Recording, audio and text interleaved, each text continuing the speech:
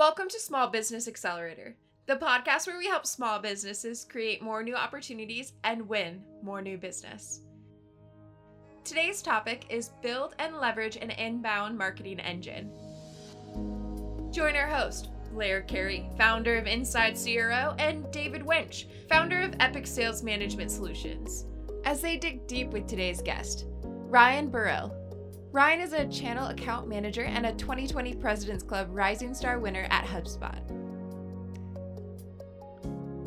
Well, hello again, Blair. Great to see you. Great to see you, my friend. How was your week? Hey, things are moving forward. I'm encouraged by the progress of things and looking forward. I'm also, Ryan Baril is going to be joining us today from HubSpot. Sure. You and I come from pretty much an outbound background, but I've certainly seen the need for our all-bound solution, which includes this outbound. So I'm looking forward to hearing what he has to say today, and what he shares. Be curious to see what he says in the day of COVID and the times of COVID. What the data, how the data has changed, or if the data has changed at all, from the inbound attraction strategy perspective. Right. Well, we're gonna hear what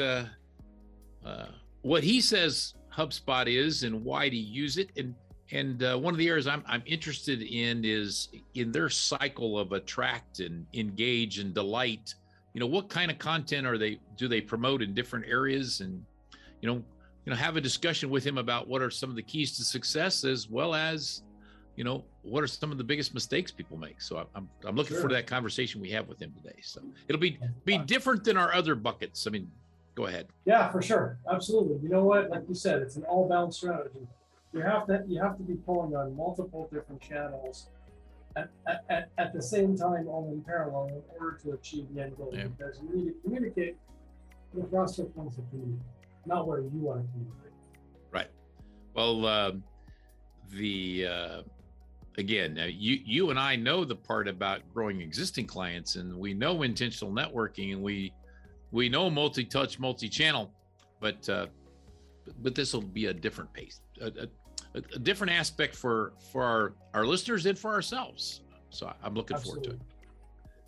Well, Blair, I want to welcome my friend Ryan. Ryan Baril is actually my HubSpot channel account manager. I think I have the title right, as far as with respect to solutions. And so, we're ready to talk about that inbound portion of Allbound. So right. Welcome, Ryan. Thanks. Really happy to be here. Thanks for letting me join you too. All right. So Ryan, we'll have to start just for those people who may have different definitions of what inbound marketing is.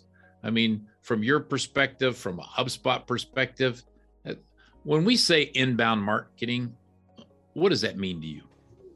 Yeah, I think the best way to define inbound marketing is really creating marketing that makes it easy for people to buy from you, right? When you think about going and making any kind of purchase these days with the advent of the internet, we are almost always doing some kind of research first, right? We're reading reviews, we're reading how-to guides, white papers, whatever it is, whether that's something that you're purchasing for yourself. I can barely purchase a shirt anymore without looking up and seeing if somebody said it was comfortable, right?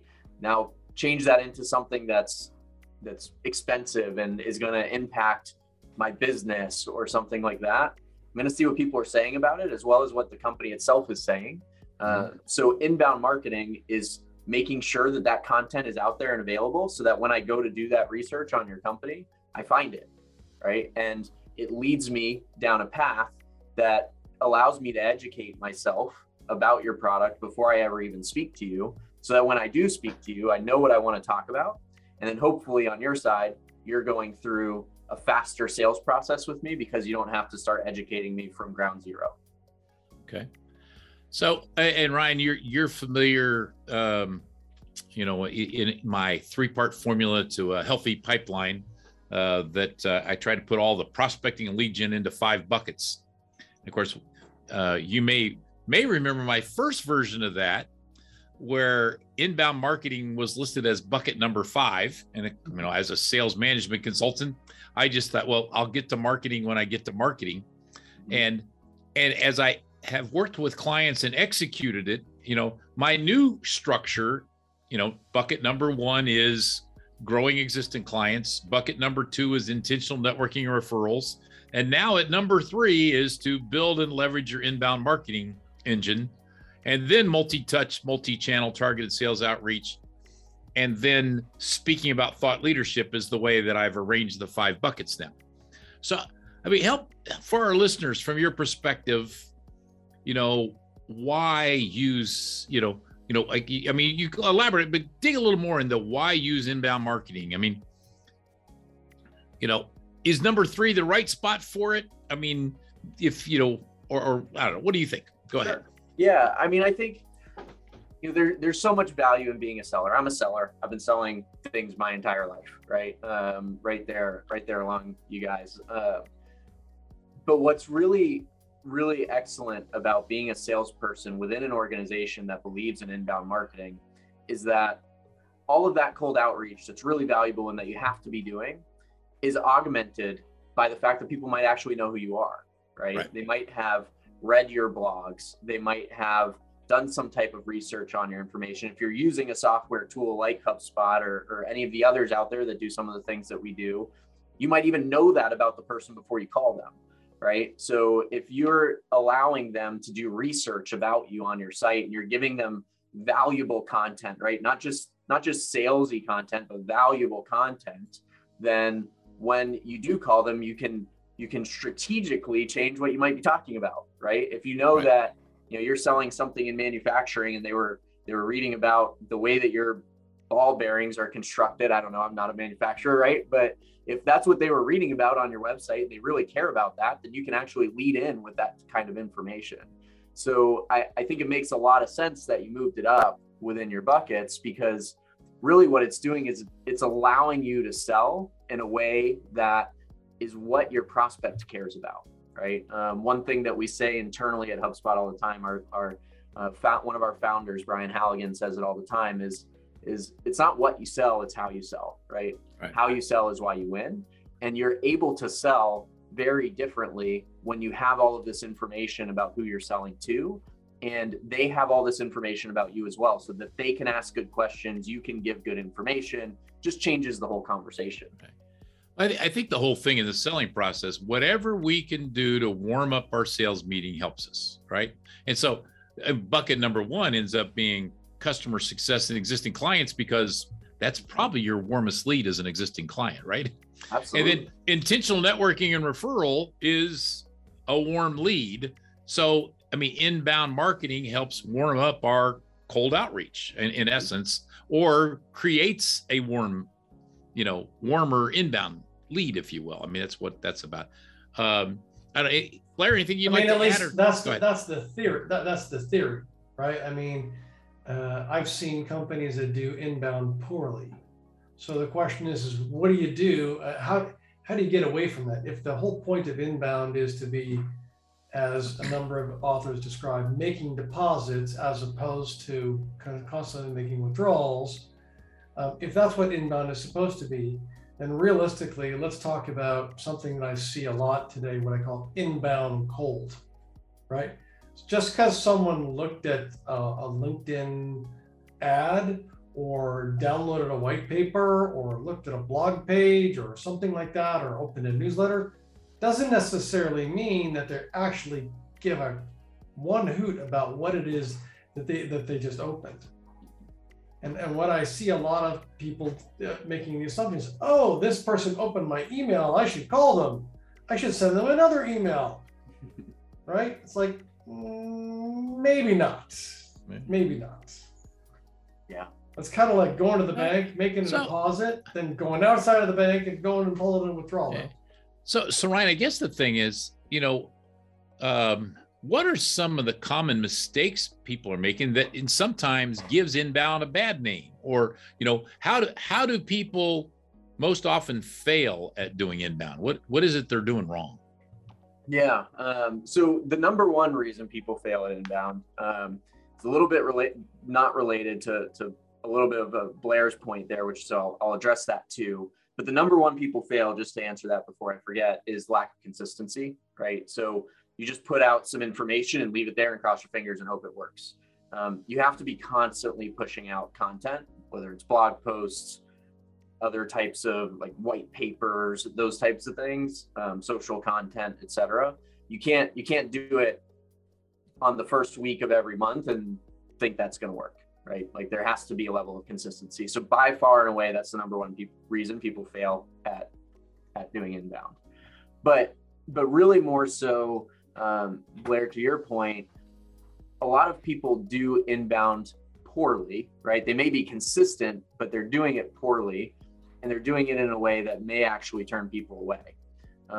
And the way that you tend to do that is it's really that they're trying too hard to sell, right? Obviously, our goal in all of this is to sell more stuff, whatever it is that we're selling.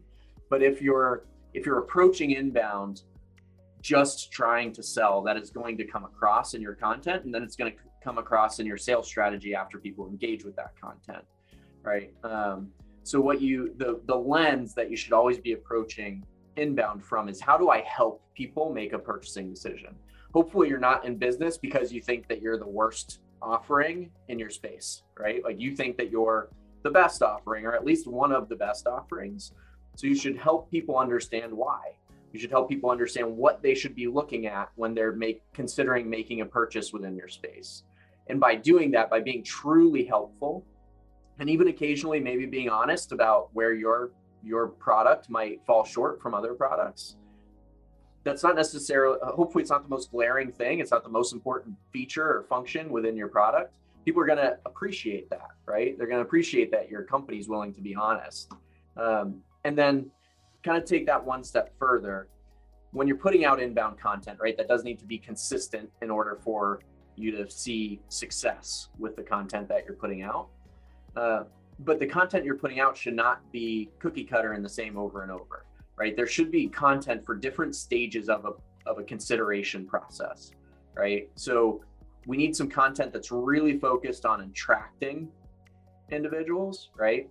But then once we've attracted them, hopefully we're using some kind of software to recognize that. We don't need salespeople calling them as soon as they've seen a blog, right? Or as soon as they've interacted with a LinkedIn post, right? But we should know that they exist, and we should start pushing out a little bit deeper down the rabbit hole content to them, right? So that now we're engaging with them a bit more, that they're really, spending more time on what we're putting out there.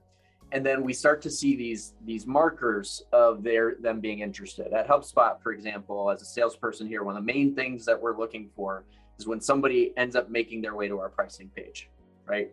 If somebody hits the pricing page, I'm calling them, right? That's a huge buying signal. If somebody's just reading how to do inbound marketing, I'm going to leave them alone because they're really early in the process of figuring out if this is right for them.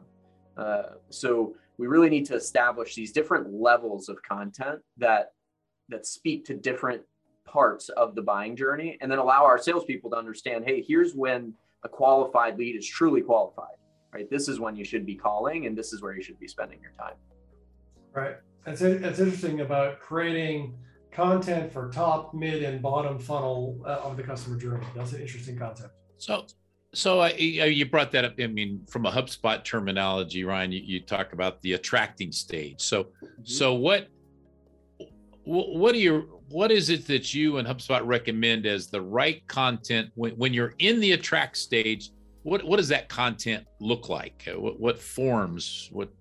How would you describe the content for that stage? Yeah, absolutely. So when we talk about the attract stage, we're just trying to generate awareness, right? We're really trying to generate awareness of what we do, why we do it, why we're different, right? But it doesn't have to be super specific, right? Really, it's as helpful and as informative as it gets in that attract stage. It's the least salesy piece of our content, right? We're pushing ourselves the absolute least there. So it's more around, if I were to just make up some pieces of content, right? You might have a blog that is, I'll speak in HubSpot terms. We might have like the 10 things that you should be doing within inbound to make sure that you're driving traffic to your website, right? Like that is very high level, I would almost call it fluffy type of Right. content, right? Where we're not hammering product down someone's throat. We are just helping them understand the concepts within the world in which we play and giving them a lot of information to gather and kind of chew on, I guess. So, and then, I mean, guess what you mentioned, if somebody's moved from research and inbound to checking the pricing page is one of those times where maybe it's time to move from attracting to engaging or something of that sort. I mean, what are other signals that HubSpot sees as far as people move, that it's time to move from attract to engage?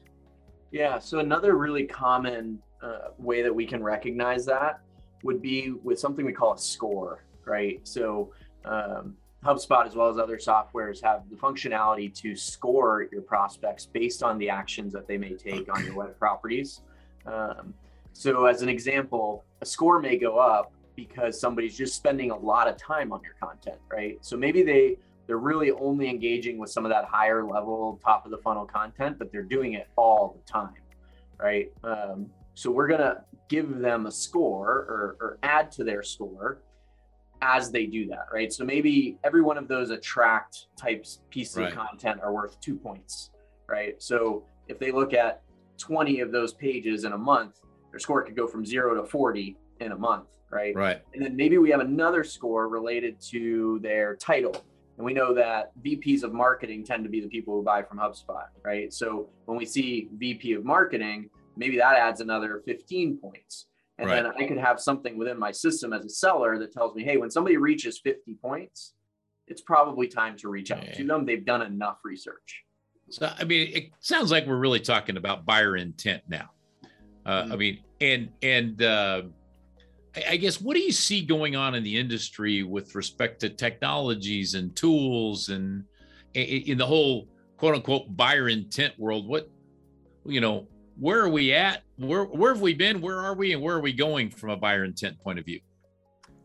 Yeah, I mean, there's so much technology out there right now to understand when somebody is interested in something, right? I think there's so many different things that you could work with. There's from a seller's point of view, there's like sequencing so that you just make sure that you're always emailing and you're always connecting on LinkedIn so that when they're ready, they reach out. There's the things like within HubSpot and others where we're really tracking what people do on a website and applying scores and whatnot, like you said.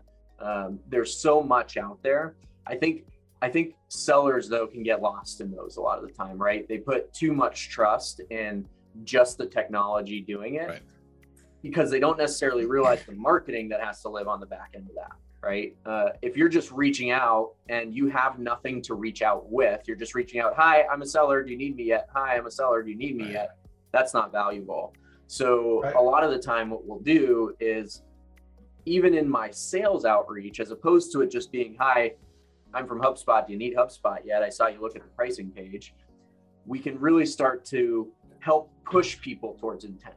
What I mean by that is, if somebody is on our site and they looked at a blog about how to handle the iOS 15 changes and cookie policy changes and all this technical stuff that I barely even understand, right?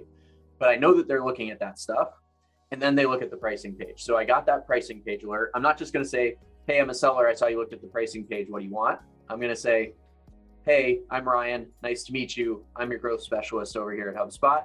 I noticed that you were looking at information about iOS 15 and what's going on there. Is that something that's concerning to your business? Here's another blog post that you probably didn't see that I think might be valuable, right?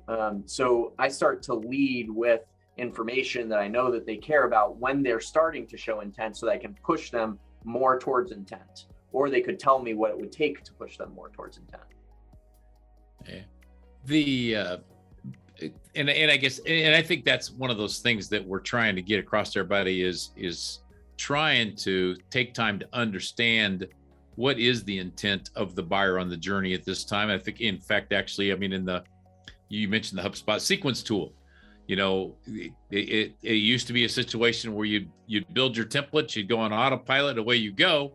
Of course, now the tool's been modified to where, do you really want to send the automated email, or do you want to personalize each and every email? I mean, to be more human in the middle of your sequence, to where you take the task and basically, you modify the template based on what you know about the prospect, right? And I mean, that's another thing is, that tool is trying to adjust to the buyer intent, right?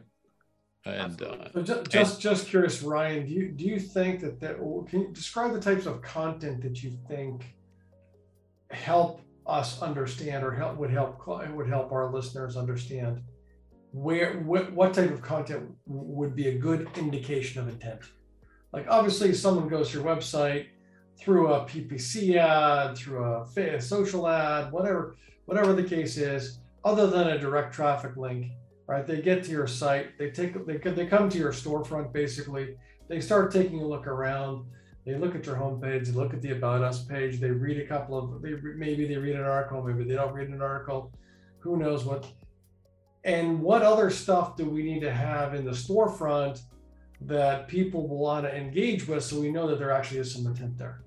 Yeah, great question. So when we talk about some of the higher, like the top of the funnel type content, right? We want that all to be publicly available, right? We don't need to gate it all. We don't need to do any of that, right? So we have our blog posts, we have all of that.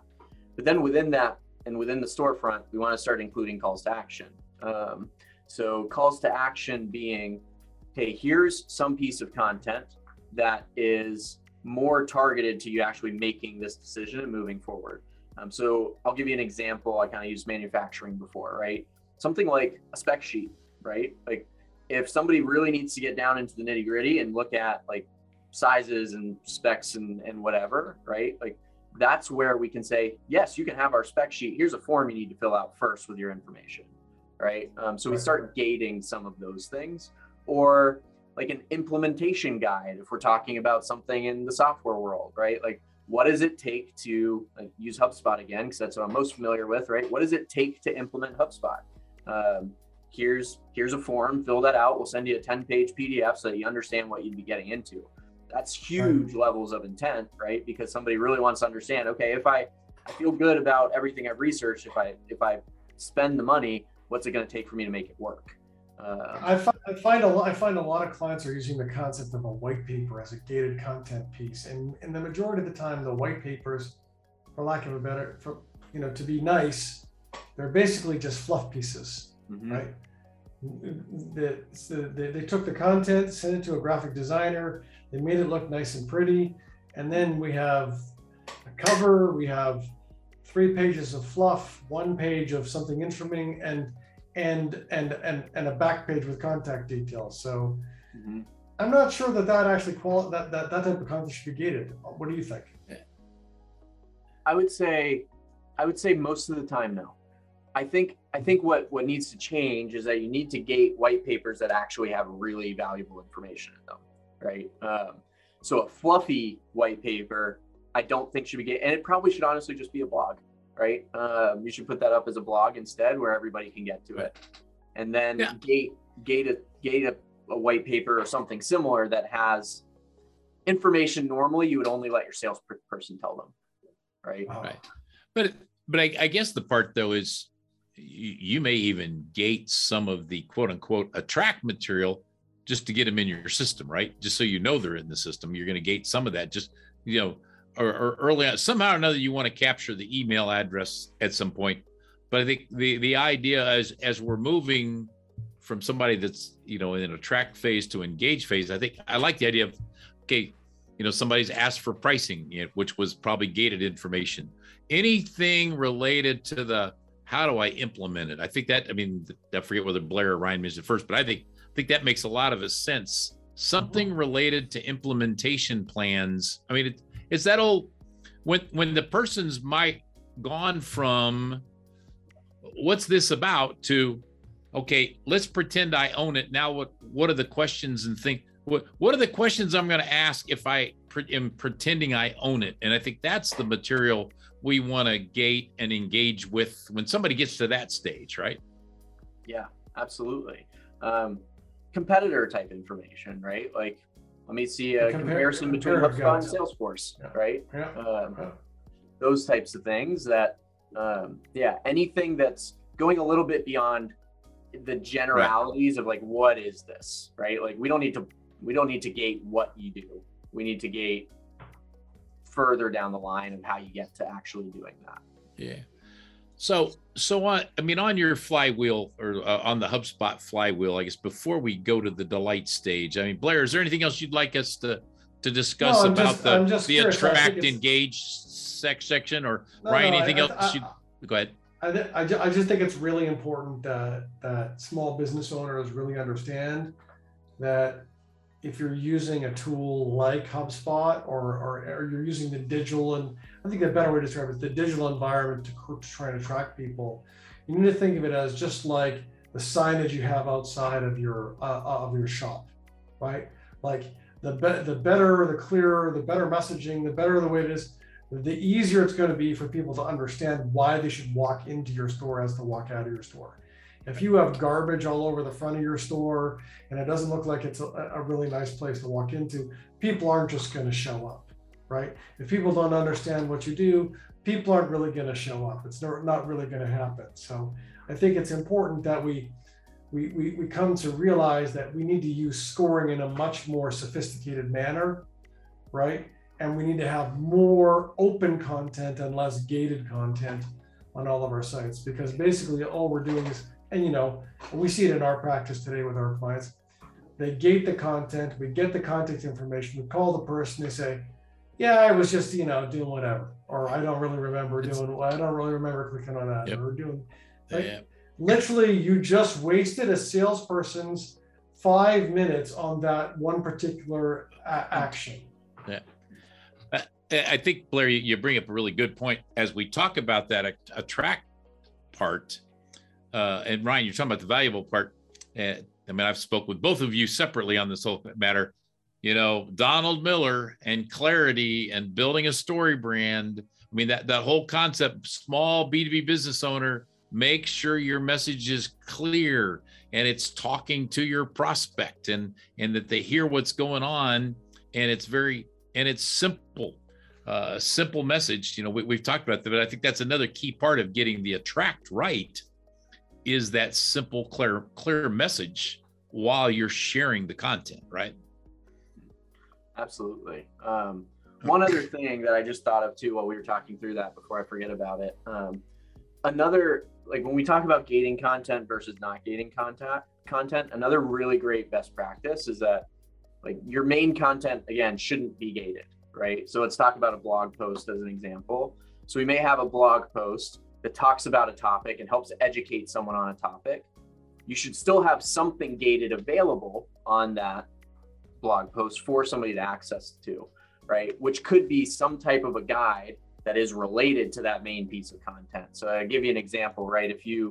If going back to HubSpot again, if we had a blog post about blogging, right? So we're going to talk about blogging, how often you should do it, all those kinds of things. That's all going to be available for anybody to read. That's very helpful content. But then we're going to have a CTA, a call to action, that is a gated piece of content. That's going to be something like, here are 10 blog templates, right? So you're going to fill out the form so you can get access to these templates. That's going to help you actually go write your own blogs. Again, part of our software is for blogging. So we're going to know intent there. Like they are planning on going and blogging because they download templates, right? That's valid point. I guess I'm headed towards the last part of your flywheel and the delight stage, but I don't want to get there too fast.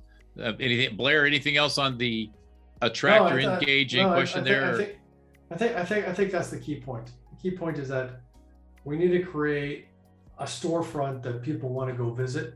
We want them to go back often on a regular basis. We want to be providing them value when they're there for them to show up. And then we have the permission to actually ask for something. Right. But I think that other part of being able to determine intent and paying attention to what that buyer intent to help you in your sales process as you move 100%. From attract to engage, right? 100%. And this is where I think a lot of small business owners miss it, right? Yeah. They're pushing, instead of trying to pull people towards them. Yeah. So tell us about what content and how do we use the delight part of your flywheel in that whole concept? Yeah. So once we've attracted and engaged, that's when we get into the idea of delight. And so there's a couple of different ways that you can kind of interpret delight. Delight applies both to prospects, people that you might sell to, as well as to clients. So it ties a lot back to your first bucket that you were talking about earlier, where you're looking to sell more to your current client base, right? You're going to be able to do that by providing this level of delight, right? So a couple of things to think about there. First of all, if you have a new client or a prospect who's very close to becoming a client, what type of content might they need to be extremely successful with your product immediately, right? How do we take the time from purchase to success and shorten that as much as possible via content? Right. So that's a very important piece to that. But it's also, how do we keep our current clients extremely happy so that they help either bring us more clients or they purchase more from us? So a lot of the time, the content there is more around like customer service content. How do I do something, right? So a knowledge base, for instance, where they can easily find answers to the most frequently asked questions about your product and your software, or your whatever your offering is. As an example, again, I'm sorry to keep tying this back to HubSpot, but right. So the HubSpot knowledge base, if there's almost anything that you want to make HubSpot do that we do, you're going to find that in our knowledge base with very, very clear step-by-step guide on how to achieve whatever that thing is. Right. So being able to put something like that out front of your clients is going to make them extremely happy to work with you, because you're going to make it very easy to work with. And then when they do have those opportunities to bring referrals and more business to you, it's going to be a no-brainer. The last thing is ways for them to refer, right? So that should be content as well. How do you connect one of your colleagues, someone within your network? How do you connect them with this company, right? How do we like to receive referrals? That type of information being available is also something that just makes it much easier for them to make that introduction or handoff. All right. As I'm listening to the discussion, and I know in supporting this inbound, you guys continue to add more technology, but what are some other technologies that I guess sit outside of HubSpot? I mean, one of the biggest things is ecosystems today of marketplaces and things of that sort. I mean, in making this engine work, what are some of the technologies that sit outside that's real important to be able to tightly integrate with platforms like HubSpot? Yeah, I mean, I think one thing that's really important, or becoming more and more important, even though sometimes it's a bit annoying, is like text messaging, right? People do like to receive text messages. It's not something that HubSpot does today. It's something that does integrate into HubSpot though, right? So giving somebody the ability to say, I'd like to receive information from you via text message versus a call. So how do we integrate something like that really tightly? Another example is how you're going to collect payment, right? One thing that, especially in small B2B businesses, that I see often when I work with them is that like they don't necessarily make it extremely easy to pay them. And that takes away from the delight side of things, right? If you make it hard to pay your bill, right? I don't like cutting checks for real and putting them in the mail anymore. I still have to do it for some of the different companies that I have services from, right? How easy do you make it for me to pay? So I think those are two really key ones. Open to if you guys. Yeah, I can relate an experience that I had with a vendor not so long ago. It was really, really hard to get something. Their entire sale process was really hard. It's like, I've used the product before. I know what it does. I know what I want it to do. I know what it looks like in comparison to everybody else. I just want to buy it. Right. That's a good point. And literally, I had to send a bunch of emails and had a couple of phone calls. I'm like, dude, I just want to buy it. Like, I just want to buy it, right? And they're like, well, are you sure we'll set you up with this? No, I want to buy it. I'm ready to buy it. But what was very interesting about that entire process was that they had a technology where they said, look, you're going to get a phone call and you're going to put your credit card information in there. And when that's done, the payment is going to be accepted and you're going to start going. I thought that was a very unique process, because normally it'd be like, give me your credit card information. I'm like, I don't know you. I don't know. Ryan, I just met you. I'm not giving you my credit card information. Right. I'm just not going to do that. Right. Please. But, I found it fascinating that when it came time to actually execute on a transaction, seamless. Just getting to the point where it was to do a transaction, painful. Right. Okay. Well, and so making that part of that buyer's journey as easy as possible, like this one of the, like when the client, this is David and I have learned this from the old school days. When the client gives you the buying indicator, your job as the salesperson is to do one thing and one thing only. Shut up. Yep. Shut up. Right. So, Blair, you got any other questions or anything for Ryan? No, I think we've covered a lot of the content issues. I mean, the amazing thing about the digital environment is we have the ability to track everything, and realistically, the concept to be able to track the efficacy of everything. But one of the things that I think that's a problem out in digital ecosystem is the stuff that's the offline stuff. We don't do a very good job of tracking the offline stuff still. Any thoughts about how to do that, Ryan? Yeah.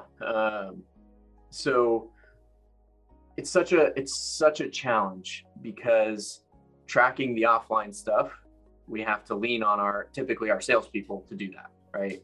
Lean on them to take notes, actually enter those notes into a CRM, to even just logging emails and those types of things can be really difficult to get a salesperson to do and to do effectively.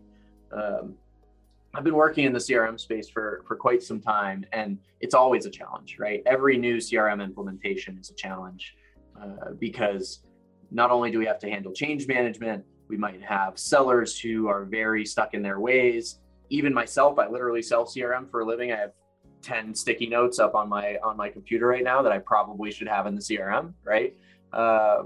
Okay, you win. I have 6. All right. So, like, I think the key to getting salespeople to actually input all these offline activities so that we can have them, understand them, use them when we market. The number one key is to make it valuable for them, right? Like, putting your information into a CRM has to actually do something for you versus just help your boss know what you did. Right. Yeah. So it's an interesting point, because a couple applications I'm actually got some demos scheduled this week to better understand is how does Map My Customer and Badger work with HubSpot for those clients that I have that still spend a lot of time doing walk-ins, as an example. And I'm hoping to learn from them and what they do there. How do we make that work, and how does that fit into the people that aren't doing walk-ins coming back to the other side of services, and how do we make those work? But again, it's understanding what are the other side applications that can integrate with the CRM and get everything in one place. I mean, you talked about text messaging. I've got one of those applications so that on my new cadences, I alternate between voicemail and text messages. And of course, but all that content is now inside my CRM because I've used an application that works like that. So you're right. Yeah, I think to that point, right? Like if your CRM is helping your salesperson sell better, then they're actually going to put the information in because they're driven typically by money and by selling more because that's how they're going to make money. So if you give them a CRM that helps them actually achieve their quota easier, faster, exceed their quota easier, faster, they're going to use the CRM. If you just give them a database and tell them we need your data in the database, they don't care. Right. Well, the guys that I work with, they make hundreds of phone calls a day, or maybe a little bit less than hundreds of phone calls a day. It really just depends on the prospect. But they very quickly, they come to realize that if they don't put notes in the system, they don't remember what happened on the last conversation. Definitely. Right? They don't remember what the next thing was. So, and this is, I like to say, software is built for people. People don't operate around software. Right. So if the software isn't doing, or the system isn't doing what you want it to do, you need to fix the system. Don't fix the people. Well, the people are going to be the people. Absolutely. And Blair, how many times I say, get the leadership and culture right, get the strategy right, get the people and process right, select and implement the tools that support the process, people, and strategy, not the other way around. Exactly. Ryan, we're coming up to here to the end. What would you like to add or share or anything else before we go? I think this has been really great. I just really appreciate you guys having me on and let me spout my stuff here for a few minutes. And I just think I'm excited that more and more businesses are kind of taking on this approach of help first, sell after. And I think it's going to help those customers or those businesses sell a lot more in the long run. So I'm just excited to see and experience that as a purchaser myself more and more often. Well, we really appreciate you taking time to join us, Ryan. Thank you, Ryan. My pleasure.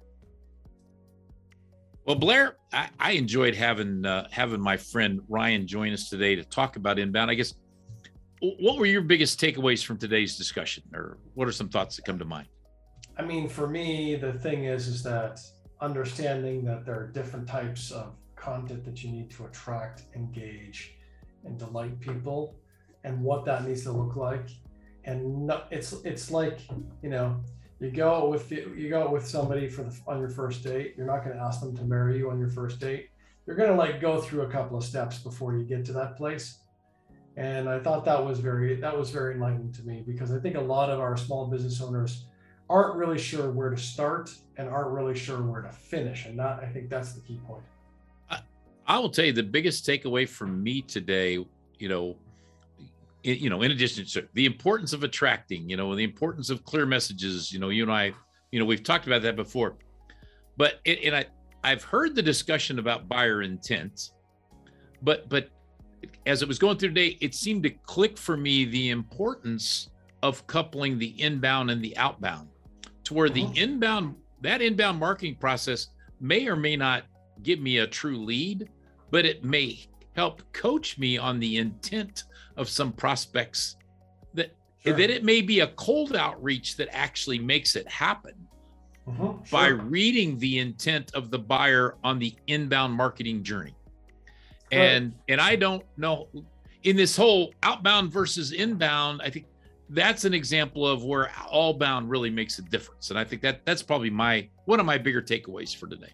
But sure, right? It makes sense. It makes sense to me. What else what did you think about his statement about the different types of content, or the way that they were really create attractions? Well, I think that the idea of understanding that we want to attract first and just put stuff out there, and then gate it as the intent is growing, and so what we're really, I guess part of that is situation, that alleviates part of your problem that you were talking about, right? If that stuff's free, your salespeople don't even know they're looking there yet, right? So they're not picking up the phone and premature calling. Right. So that's actually a fringe benefit to that, is the data is there as buyers are engaging, as opposed to just window shopping.